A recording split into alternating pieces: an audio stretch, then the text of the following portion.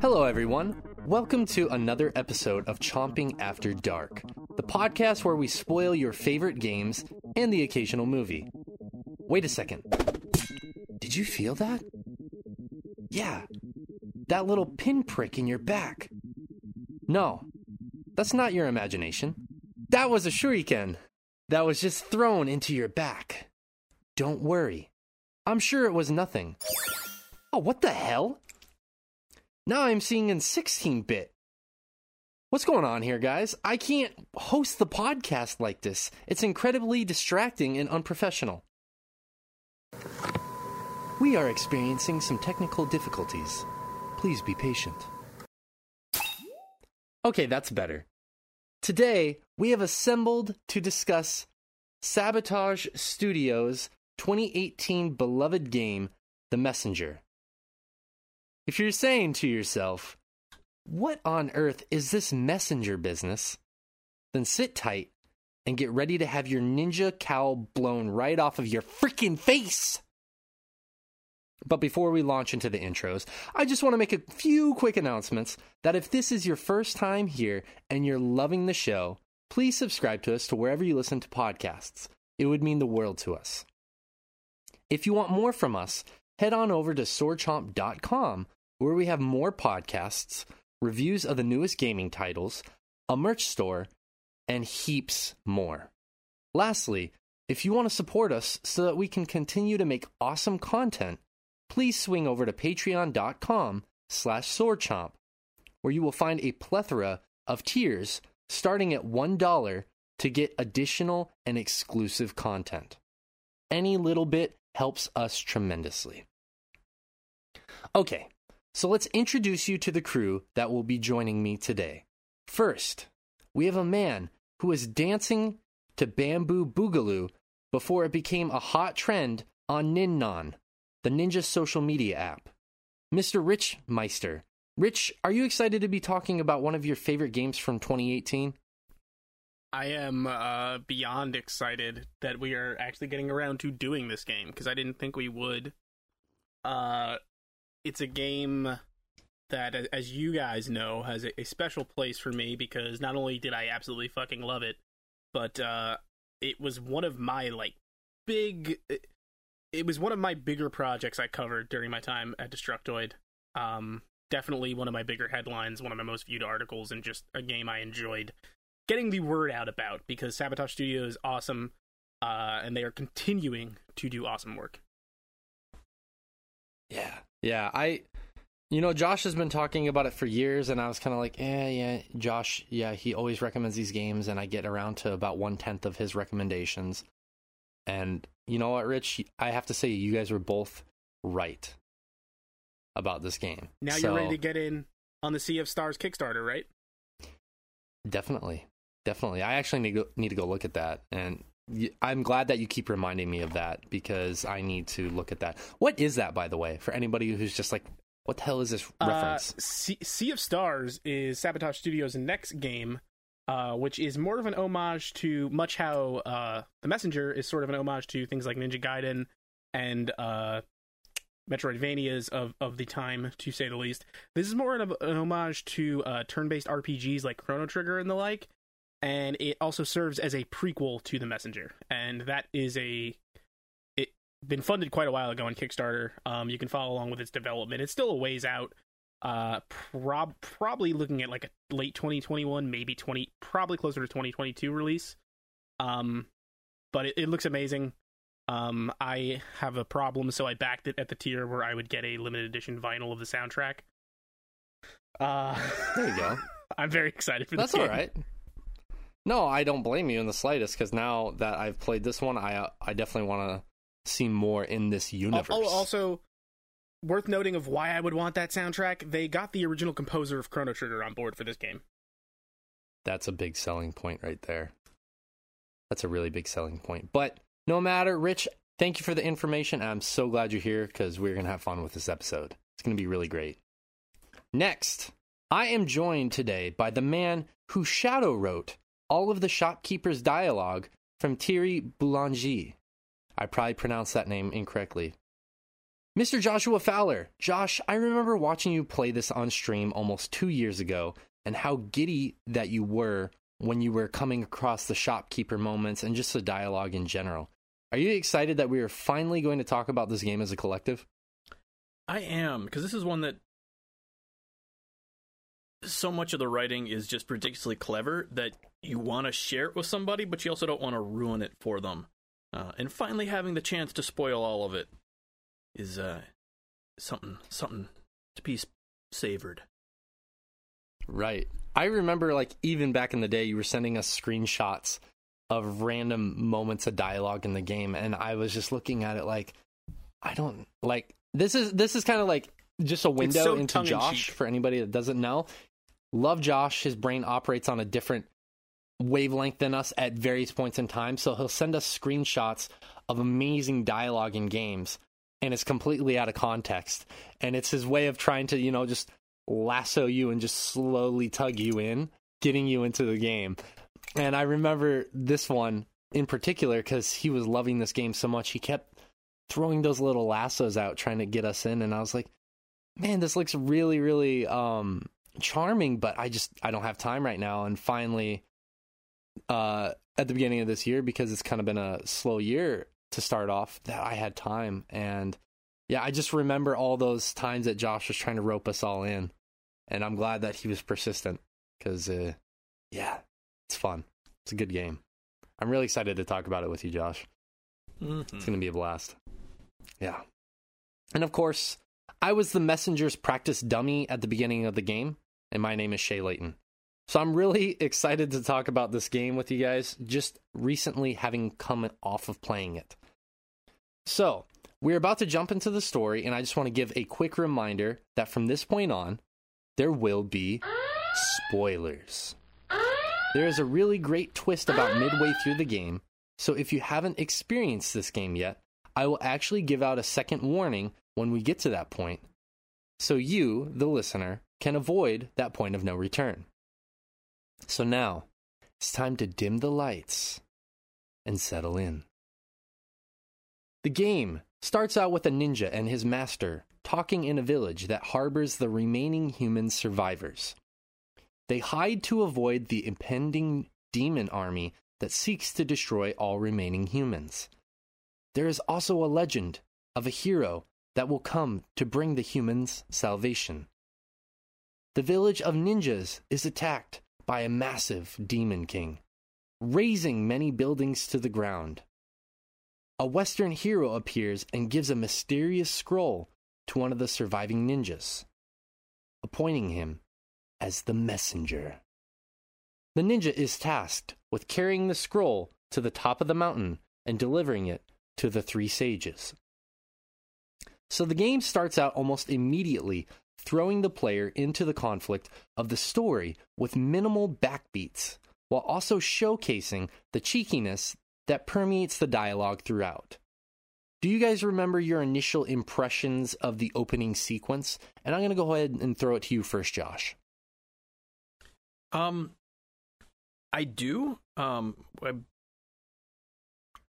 think my first thought of it was just that it gets you basically right into the game. It's got like a kind of an intro cutscene, but it's like super short, sort of retro style, I don't know, 30 seconds at the most sort of a thing, explaining the backstory, why you're doing something, and then you're just playing the game. But like the first thing they have you do is learn the mechanic that the game is kind of built around with Cloud Step? Cloud Step, yeah. Cloud Step. Cloud stepping, where essentially you have a double jump in this game that gets reset every time you hit something with your attack. And it feels real good. It feels real good. But they give that to you right off the bat and kind of give you this little sort of ninja training ground thing to have you do the opening sequence before you go talk to your master, and it just felt so solid, such a good way to get you interested in the story, interested in mechanics immediately. Yeah. How about you, Rich? How did you feel about the opening sequence? I have it's weird because I had been covering this game from preview to review, so the intro was probably like the 4th level of the game I actually ever played. So I had weird context going forward, but like Josh said, I think what this intro does best, one is it's light on the story, but gives you enough to get you going, and then it introduces that main mechanic of locomotion, which is the cloud stepping, which feels awesome. So even if you're not fully on board for these loose story threads off the bat, the game feels amazing to play off the bat, and I feel like that's enough to keep you going. Though it's dropping more lore I'd agree than with anything else. both of you guys. Yeah, exactly. One thing I really like is it harkens back, like Josh said, to older games where it just throws you in right into the fray almost immediately. And I can't help but comparing to this past year, 2020, where a lot of games had a ton of preamble before you really started to get into the conflict of the story. Not to name any specific games, just saying that I remember a lot of games from last year had a lot of info dump at the beginning, a lot of story at the beginning. So to play this game, granted it being a 2018 release, it was really nice to just get into it right away. It was a very big juxtaposition as to a lot of the games that we all, the 4 of us, granted Morgan's not here, have played this past year. It was really nice to just kind of get straight into the action and get straight into the conflict, and there didn't need to be these deep woven threads of a story. It seems very simple on the surface, and the way, as we're going to talk about here shortly, it rolls out more was really compelling for me, especially at the time that I played it. And it's cool to hear that for you guys, it was kind of similar, not probably exactly the way I felt, but kind of similar, that you guys were also happy. It was just a quick get into the story right away. One of the things I think is most interesting about that is off the bat, and I'll say consistently through, they never overload you, but the world feels interesting. And then when I reflect on thinking what they're doing next, what they're doing with Sea of Stars, which is setting it in the same world, the type of game that is now gives you the room to explore that world in the way a JRPG would, which is a very cool premise. Yeah, I think about that, the implications that has, because obviously the beginning is setting up that you have this kind of last bastion of remaining humanity, and throughout the game, you don't really come across any other humans throughout the entire game. So it's going to be interesting to see if they kind of explore, humanity actually found another pocket where the demons didn't know about, and then you find this alternate tribe, or something like that, or even if they don't do something like that. There's a lot of ways to go. Yeah. There's a lot of different directions they could take that, and it really excites me. It's going to be interesting to have one game in one style and another game set in the same universe as a completely different style. Not that that's unheard of. It's just going to be interesting, and I'm excited for it. But, all right, let's jump right back into the story here. The messenger enters the first area beyond the ninja village and comes across the shop, who is run by none other than the shopkeeper. That's right. The shopkeeper reveals that they will be guiding the messenger on his quest to bring the scroll to their brethren atop the mountain. After the shopkeeper gives you the climbing claws, if you talk with them, they will reference that John Gaiden invented them decades before, which is a cute nod to the Ninja Gaiden games. The messenger also asks where the shop is, and the shopkeeper reveals that it's not a matter of where, but rather when. After escaping from the first area, the messenger enters the Forlorn Temple. The shopkeeper reveals that the Demon King brought his army to destroy the humans and has been sitting atop their throne ever since. Shortly after leaving the shop, the messenger falls into the catacombs. So the game is shrouded in mystery, which is fitting for a story about a ninja. Was the initial hook of slaying the Demon King and figuring out when the shop is from adequate excuse me, I said that incorrectly. Let me try that again, guys.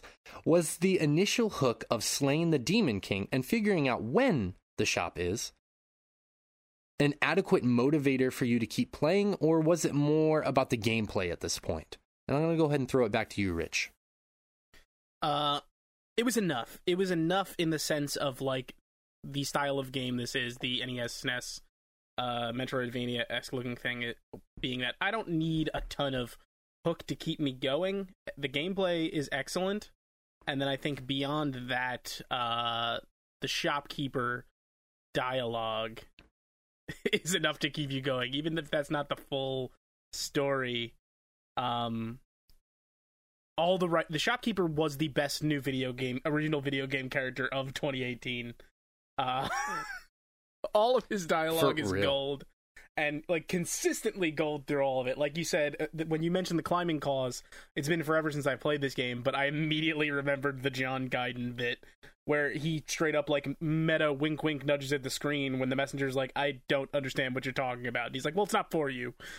Mm-hmm. Somebody, he said, what does he say? Somebody will get it. It's for somebody else or something like that. Yeah. One of those two.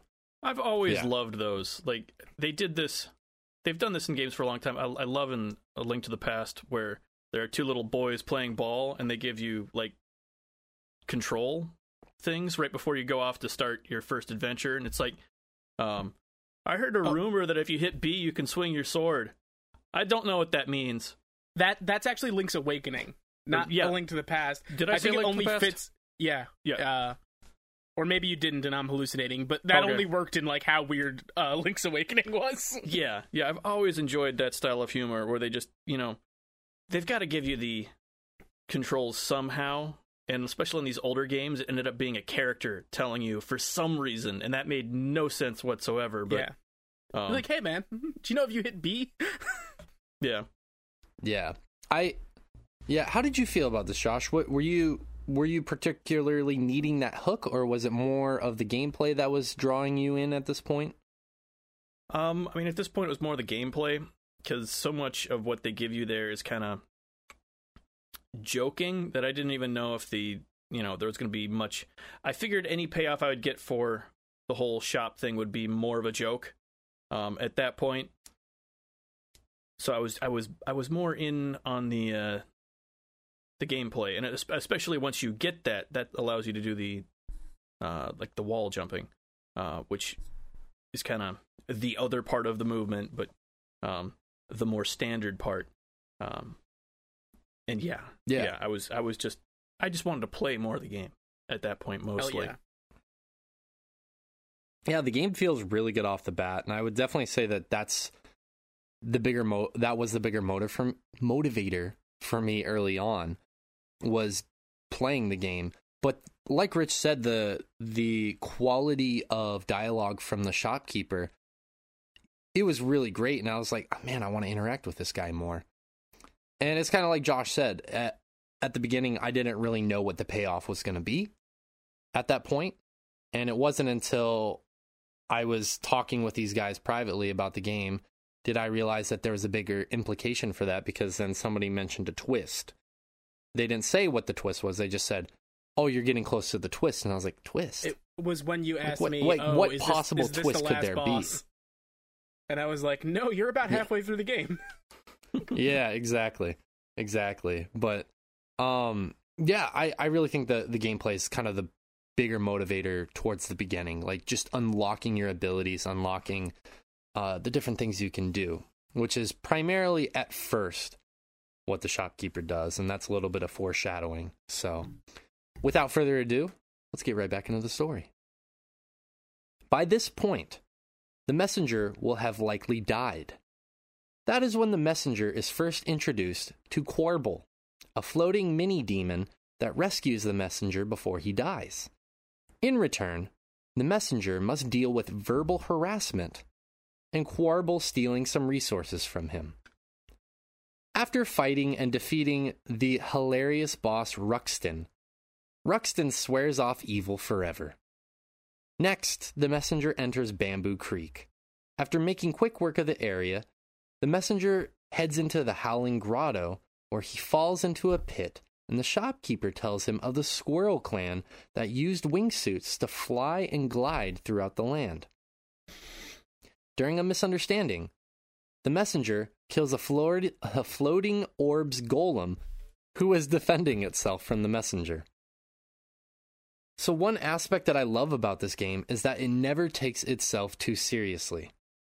Did the tongue-in-cheek and witty dialogue propel this game to a higher score for you, so to speak, Josh? Or was it already just high as it is and just an added bonus? No, I think it definitely helped. Because the game is really solid on its own, but it really leans into a lot of the tropes that we've seen for just forever in games at this point. But it's like, hey, this is dumb, isn't it? Yeah, and then, like draw attention to it with like, a boss who looks big and mean, but you're the one who just wandered into his room and started attacking him. And like drawing attention to that is like something I appreciate. Yeah, absolutely. Rich, feel free to jump in on that. Yeah, I mean, same thing here. Like, that game is great on its own without all that stuff. I think that's what sets it apart and, like, pushes it up into being as spectacular as it is the gameplay on its own is great, and that would be enough to make it worth talking about. But they go to some interesting places with the narrative, and the humor keeps it light and fun and engaging. It's definitely a big part of what makes it so great, I think. Yeah. We've been talking about this game a lot privately because one of the hosts think that this game is goofy, as he described it, and it's been interesting because the point of this game is not to be this very serious game, right? This game, like you guys are saying, is taking a lot of those tropes and spoofing them, and if you understand that, then it makes the game that much better, in my opinion. It's taking a lot of, like Josh is saying, a lot of those tropes and just acknowledging how ridiculous they are. And it's really, really charming. And I love the fact that this game never takes itself too seriously. That even there are big moments, there are big set pieces, which we'll get to later. And the first big one is with Ruxton, where it's this enemy that you've seen in this area before you get to him, and he's kind of just orchestrating things in the land, making these creatures appear to fight you. And then he's talking to his staff, and he appears this like towering evil figure, and he's floating in the air. And then when he comes, like, he's talking to his staff like, "Oh, I'm about to have this amazing dialogue. Get ready for it." And then he says the dialogue that he's prepared. And then he goes to set himself on the ground, and it looks like to be this towering figure. But then it turns around, and it's this enemy that's shorter than you. And I love that the game has these little moments where they take a big set piece and just completely turn your expectations of it, because it really acknowledges how serious some games take themselves. And I think this game really does a damn near perfect job of towing the line of building up the suspense and drawing you into the story and the seriousness of what's happening, but also parroting not only itself, but the other tropes that permeate gaming in general, especially during this time. Yeah, Ruxton is one of my favorite characters in the game, because he kind of keeps showing back up throughout after you beat him, and they do some funny things with that, and he's also a big part of the expansion, Pick and Panic, which we will not be talking about because I don't believe Shay has played it yet. You're right. I forgot to mention that at the beginning of the show. We will not be talking about the DLC because I still haven't played it yet. I'm going to probably fix that today or tomorrow. Because, yeah, I need more we can of this always game. come back and do 30 minutes or so on Picnic Panic. I'm not going to complain about that. But, yeah, definitely, I would say for me, the tongue-in-cheek and witty dialogue definitely set this game apart for me and made me want to play it more and more. To be succinct. But, yeah, let's hop back into the next section. In the next area, the messenger faces off a former messenger that has been corrupted. After traversing through the next area, the messenger comes across two Cyclopes, Kolos and Susses, who struggle to properly name the messenger in a very funny bit. The messenger quickly defeats them. Afterwards, they help the messenger reach the base of the mountain. The messenger talks to the shopkeeper about his mission almost being complete, but the shopkeeper foreshadows that it's not even close to being done. He reaches the top of the mountain and meets the three sages. They reveal the Tower of Time and tell the messenger to make it through the gauntlet. Upon finding the shop inside of the tower, it's revealed that the messenger has been warping into the Tower of Time the entire time. After defeating the tower and the sage's guardian, the sages send the messenger to 500 years into the future to defeat Barmathazel. Hopefully I'm saying that name right. That is a difficult name to say, Barmathazel. It was always supposed to sound very demony to me, which, like, Barmathazel, like, it all fits in with, like, the Mephistopheles of it all. Yeah. That's right. Yeah. Yeah, I really like that. He is the Demon King's general. Barmathazel throws the messenger from the cloud ruins to the underworld, a hell replicate. The general is defeated, but attempts to kill the messenger by bringing the cavern down. The messenger is rescued by Manfred, the dragon. The messenger rides Manfred to the ninja village, where he rescues a future soldier. He passes the scroll off to the soldier. So before I go any further, this is the big twist I was talking about. If you want to experience it for yourself, pause the show now, play the game, and come back when you finish. I would honestly rather, and I'm sure these guys would, rather you experience the twist for yourself than hear us talk about it. So Totally. This is the point of no return. But before you continue past the point of no return, Shay, I just wanted to say while we're on it, if it gives you perspective to why I was so interested in this game all the way through its development cycle, when I met Theory and the team and demoed this game, the second level I ever saw was the Manfred level, and it made me go, what the fuck is this game? That is a weird level to preview, because I'm kind of glossing over it because it's more gameplay than story, but basically, yes, when you get to the Cloud Ruins 500 years into the future, you are moseying through this level, and then you start, you jump off of one of the cliffs, and you start walking on the clouds, and you basically have to avoid this dragon that's trying to eat you, essentially. And after multiple times, you eventually defeat the dragon, and come to find out he's a nice dragon. And his name is Manfred. And you're going to learn here in a little bit later in the... No, you do learn at this point. I'm sorry. You learn when he rescues you from the underworld that his name isn't originally Manfred, but he changed his name to Manfred. And the reason why is because he wants to be a butler for somebody. I was just like, what the fuck is going on right now?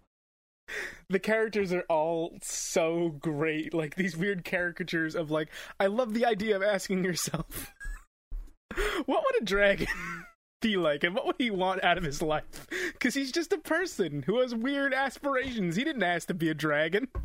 Mm-hmm. No, he just is, you know? He just wants to be a butler for somebody. Yeah, I love Manfred a lot.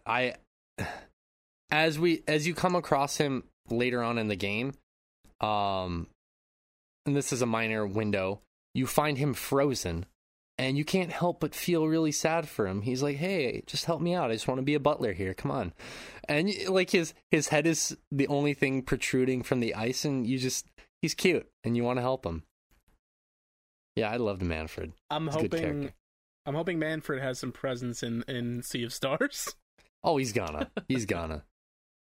Him and Ruxton definitely have to have parts, or I will riot. All right. Let's get to the point of no return here. After completing the loop as the messenger, the ninja finally enters the mysterious cabinet in the shop to don robes and become the shopkeeper. He provides upgrades for the soldier. But because of the previous shopkeeper's negligence, the new messenger dies on their quest. The ninja becomes the messenger again, and is tasked with breaking the cursed cycle by collecting the notes for the music box in the Tower of Time. The messenger must shift between the past and the future to look for the notes. While looking for the notes, the messenger will come across various characters from the past that he must help, such as Manfred or the corrupted ex-messenger. The messenger eventually collects the 6 notes scattered throughout the past and future. He confronts and defeats the Demon King. After returning to the Tower of Time, it is revealed that the music box is a prison for the Phantom. The sages tell the messenger of the giants who used to protect the world. Suddenly, the world was stricken by a flood, and only one piece of land survived. The remaining humans built a temple in order to find meaning. A couple stepped up to be leaders, the Muse and the Phantom. After a decade of stability, the giants and demons went to war. The demons descended upon the world and killed the Muse. Phantom took her music box as a final memory of her. He led the survivors to the ninja village to hide while he attempted to kill the Demon King. The Demon King trapped Phantom in the music box. Every 500 years, the demons would return to torture the remaining humans, pushing them further and further to extinction. Phantom was forced to wear a mask that made him deranged. By being forced to play the music, he continued to fuel the curse. Lapses of sanity allowed Phantom to create a document that allowed for time travel. Thus, the messenger loop was created in order to build enough magic to defeat the demons over time by eventually freeing Phantom. So as always, we do a mad dash, but before we do a mad dash to the end, I want to ask about the cutscene that serves as the info dump before the final conflict. I know we just went over a ton of story here, so if you guys also want to reflect on that after my question, please feel free to.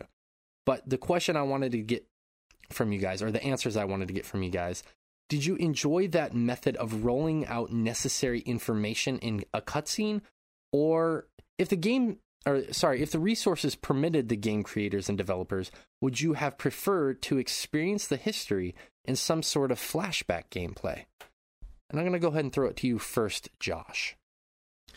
I was fine with them just giving us kind of the actual story, what was going on at that point, so we could get back into the game. Because there's so much going on at that point as far as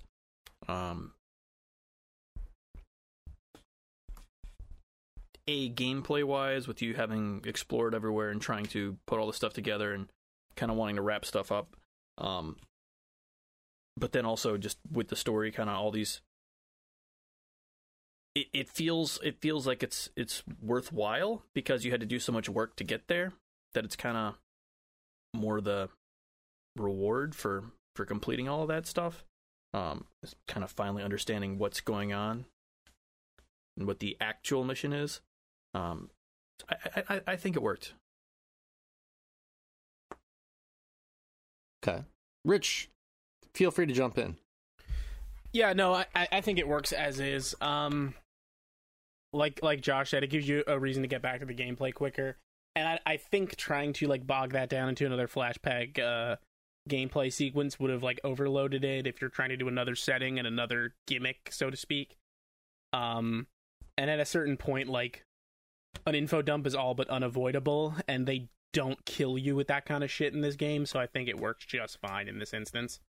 Yeah. Well, but kind of another thing there, as far as pacing goes, is even the info dump isn't time-wise all that big of a investment compared to some of the like we touched on the writing briefly, but like a lot of the jokes in there are built off of the idea of like talking to people more than one time, because in games, you know, they'll have the same dialogue. The shopkeeper will talk and talk. Yeah, like new dialogue for ages. And so you kind of, at least if you're curious about it, will have been trained to just sit there and poke and poke and poke at something. And some of that can take a lot longer. In fact, one of the bits in there is that he will threaten you that if you keep on messing with him, he'll tell you a ridiculously long story that you won't be able to skip past. And if you continue with that, he'll eventually do it. And he'll tell you a story that takes, I don't know, 5 minutes to read through. And yeah, unskippable. Unskippable. And so, at least pacing-wise, I felt like this info dump was not out of character at that point. Just kind of felt like it was part of the overall flow to have that much information and at once. Some of those funnier dumps do like work in a good sense. Like we glossed over this, obviously. Shay was talking about when the soldier becomes the messenger and he dies. Like, there's a good bit when the other shopkeeper comes back out and he's like, "Wait, you didn't bring him back to life?" And you're just like, "What? No, you didn't tell me how to do that." And he's like, "Man, you got to go over here and you got to be quick when that happens." Yeah, I thought that whole sequence was funny, especially because I watched the walkthrough in its entirety. Obviously, I skipped through a lot of the gameplay stuff a second time last night to write the script. And yeah, it's just as funny as the first time. Especially that sequence where the previous shopkeeper forgets to tell you a lot of information.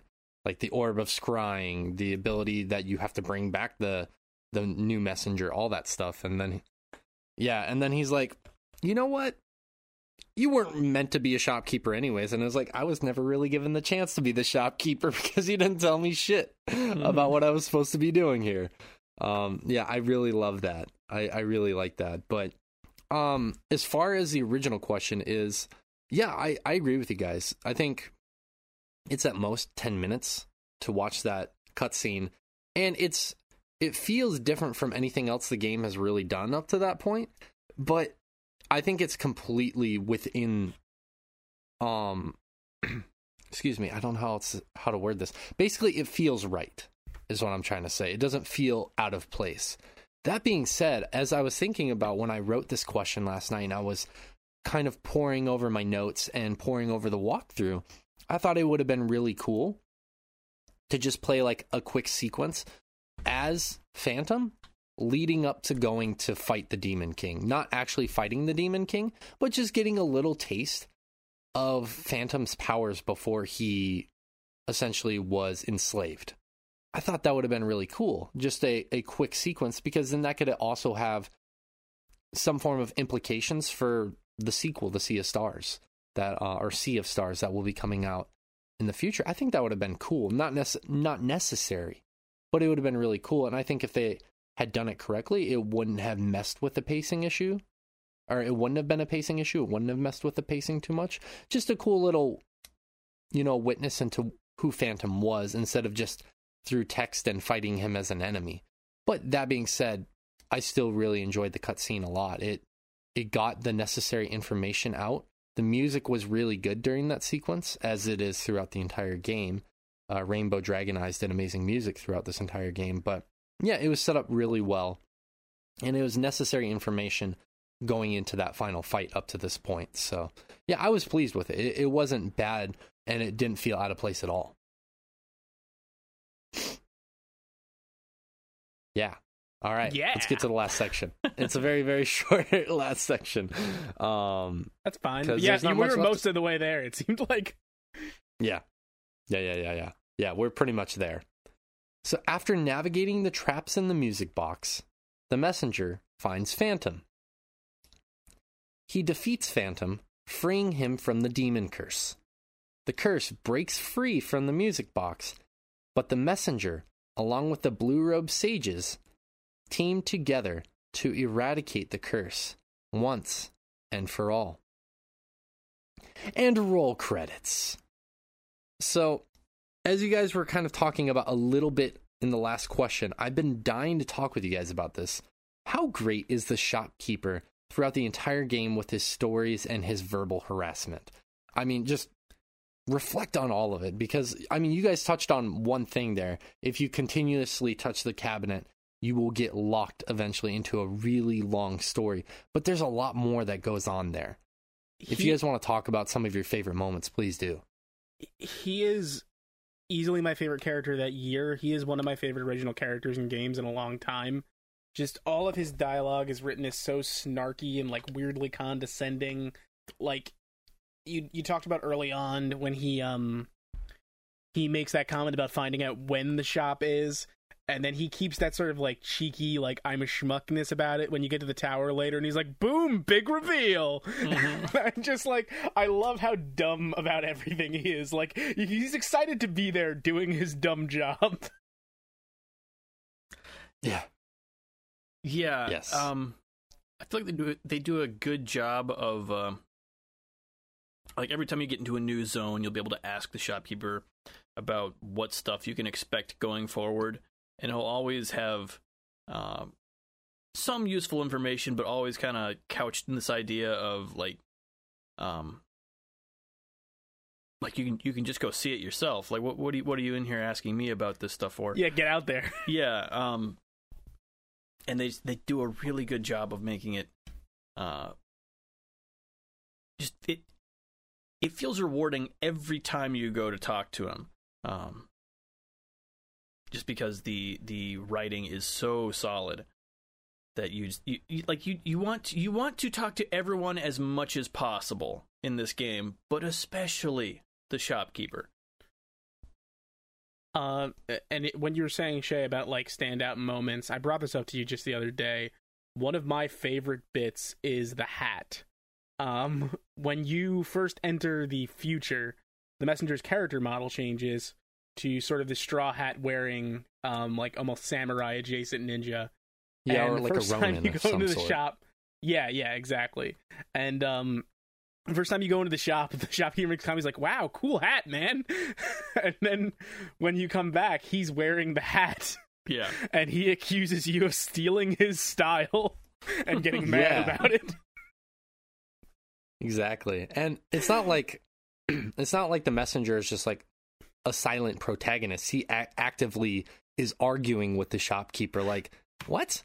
You saw me walk in here with this hat. I wore this first. And then the shopkeeper's like, I don't know what you're talking about. I've been wearing this hat the whole time. Mm-hmm. Yeah, I've loved that bit.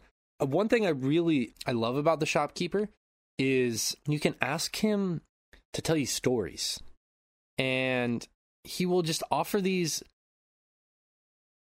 not all the time, but most of the time, these didactic stories. These stories that have a lesson to learn. And usually it ends with him just being like, well, it doesn't fucking mean it. Like, he doesn't say it like that, but he's like, it doesn't mean anything. Just get out there and keep playing the game. Or sometimes he'll just tell a story that seems like it's going to have a deeper meaning, and then it just amounts to nothing but a joke at the end, or like making some snarky comment. The clear moral to the story doesn't end up happening. Like, after he's told you this really long, rambling tale that's obviously going in a certain direction, and then it doesn't get there. Yeah. I love that stuff. And yeah, and I even like to expand a little bit, because I didn't experience it as much. Like, when he told me to not mess with the wardrobe, I was like, all right, I'll just quit messing with it. I didn't realize, and this was until I watched the walkthrough last night, that if you keep messing with it, like Josh was saying, he will just be like, hey, I warned you, don't touch it. I really mean it this time. And then he'll count like 10, 9, 8, 7, 6, 5, 4, 3, 2, 1. Yeah, you thought the countdown was going to mean something, but it didn't. And he just keeps going and going and going. And I absolutely loved that. The shopkeeper's dialogue is the one that stands out the most. Obviously, there are other good ones. There's a point in the game, and I completely glossed over this, where you go back into the Cloud Ruins and you end up fighting this steampunk-looking enemy. And then after you defeat him, you find out he needs a butler. And then Manfred has been helping you up to that point, and Manfred's like, hey, I know a guy. That's me. And then Manfred ends up becoming the butler of the cloud punk looking enemy. And it's just like, it's moments like that where the dialogue and the lore, it's just so well crafted in this game. And I think that the shopkeeper is the epitome of that. And it's cool that they even kind of transfer that a little bit to the ninja messenger when he becomes the shopkeeper, because there's also another callback to where the new quote-unquote messenger that lives and dies in the span of 3 minutes, he has a gun. He has this laser gun. And the first time he comes... He's basically Samus. Right, and he comes in, and the ninja messenger, who is now the shopkeeper, if you're keeping track, gives the gun an upgrade, and he's the messenger is like, it's from Ray Troid, which is again a reference to Metroid. Yeah. Samus, like Rich is saying, and I just love that each character gets those moments to have this interesting and snarky and fun dialogue. Kolos and Susses were also some of my favorite characters, especially because of the bit where they are trying their hardest to think of a name for the ninja, the messenger, and they just... Aren't you the postman? It's the message bearer. And it's just like they go through, I swear, 30 names, and they never come across the messenger. And I love moments like that in this game, and the shopkeeper is easily the epitome of all of it. Yeah, no, the Cyclopses are great, because they're, well, again, the Colossus for their name, but they're kind of these hard-headed bros who will like get an idea and won't listen to you when you tell them the answer to their thing. They're just arguing over each other, while you're trying to just be like, no, this is the situation we're in. Yeah, to the point where when you go to the future, like you've been having this argument about what they're going to eat that night, and they don't want to. Anyway, they couldn't come to an agreement about it, and you go to the future and you find them still sitting where they were sitting by their meal pot where they just died, sitting there, still essentially probably having the same argument. Like, they don't ever say, but like just their dead, their skeletons. It's like when Bilbo made the trolls argue until the sun came up. Yeah, it's the same sort of thing, but they did it to themselves. And over the course of years, probably. Mm-hmm. I would imagine that was probably a reference to The Hobbit, actually, now that I think about it. To some degree. Yeah. It's the first thing I think of when I think of that trolls. scene. Yeah. Yeah. Yeah, I kind of like, in retrospect, that is actually what I thought about, too. I was like, this is very similar to The Hobbit. I don't know if this isn't a direct reference. Obviously, some of the other things that they referenced have direct references, like Metroid and Ninja Gaiden, but I didn't know if that was a direct reference, but I would imagine so. Yeah. Okay. So, next question. We have 2 more questions, and then we're done, guys. As sad as that is. Easy breezy. Were you satisfied with the conclusion of the story? Totally. Feel free to jump in. Anyone can. I was happy with this game across the board. I thought it gives you enough plot threads to keep you going, keep you invested, and then it ends in a typical enough but still entertaining enough way. Obviously, we found out much later that the door to that world is going to be kept open by Sabotage, which I'm even more excited for. But I didn't feel wanting walking away. Like, I didn't feel like that story left me hanging in a way that didn't pay off. Yeah. No, I feel like they did a good job of kind of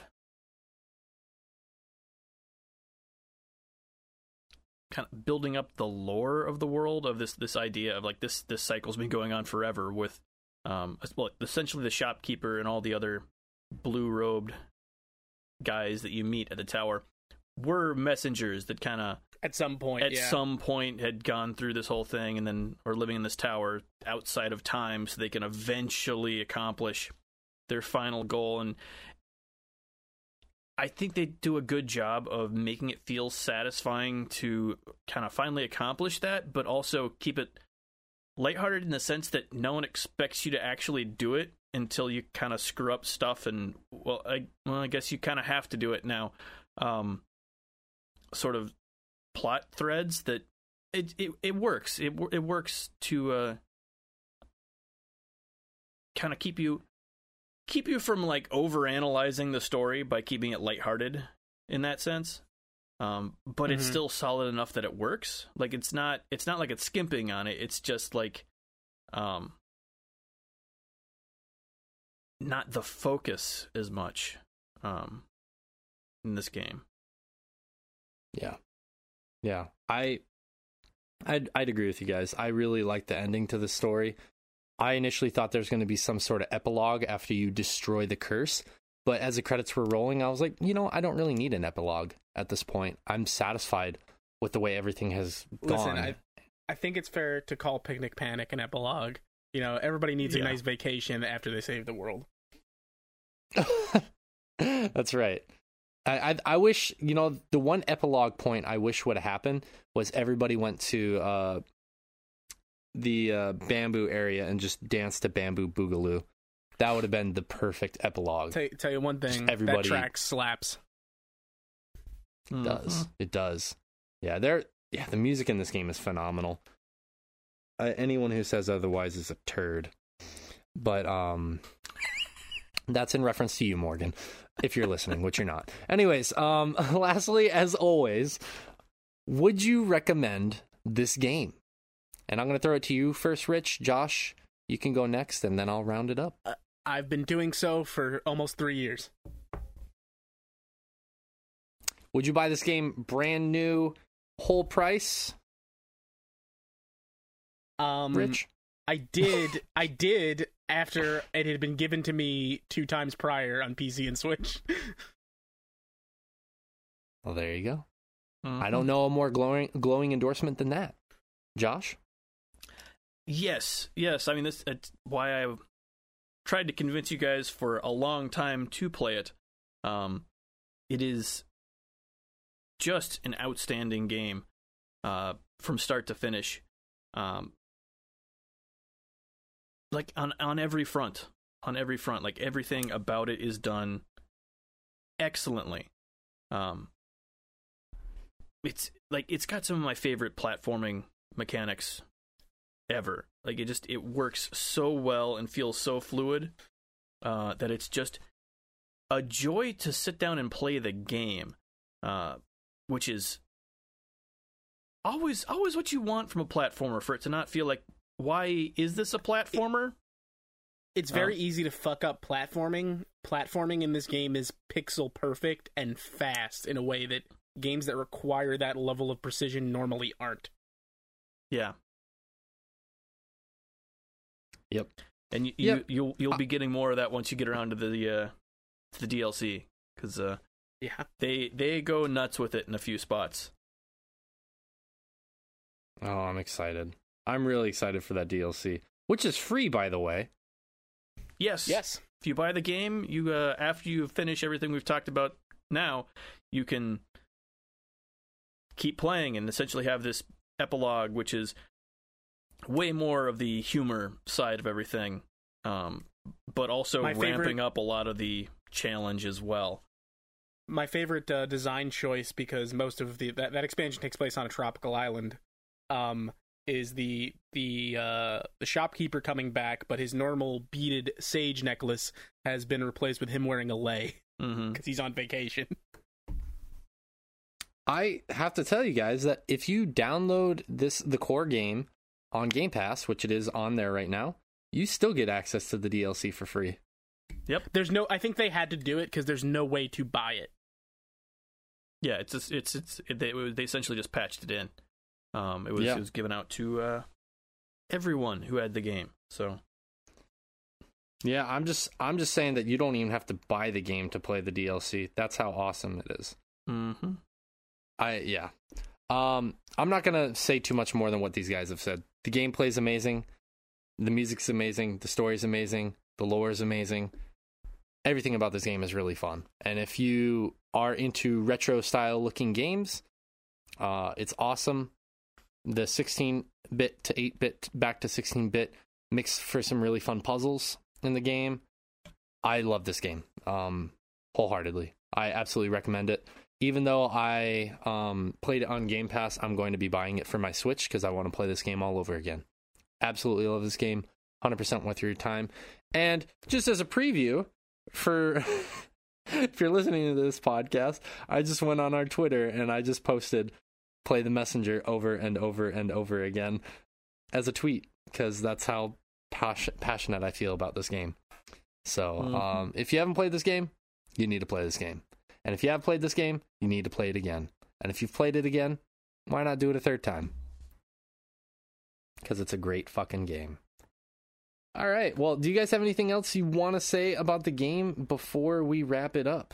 Is there anything that you guys feel like we just didn't get across that we need to get across now? No, I think we pretty much covered it. I would say go play this game and then go read up on how awesome Sea of Stars is going to be. Much love to Sabotage Studios because they are doing awesome fucking work in games. Yeah. Yep, I have. That's all I have to say about this. Well, I want to thank you, Rich, for being here. I want to thank you, Josh, for being here. I'm not going to thank myself because that's weird, but I'm Shay. I've been your host. And I want to thank you to the listener for supporting us. Thank you so much for listening. Play this game. Thank you to Sabotage Studios for making an awesome, awesome game. And as always, be safe out there. Take care of yourselves. Take care of each other. Continue to wear your masks. I know, controversial, but I'm saying it now. Yo, leave your politics out of my podcast. Still continue to wash your hands, drink lots of water, and as always, take care. Legalize ranch. Time to deliver a pizza ball.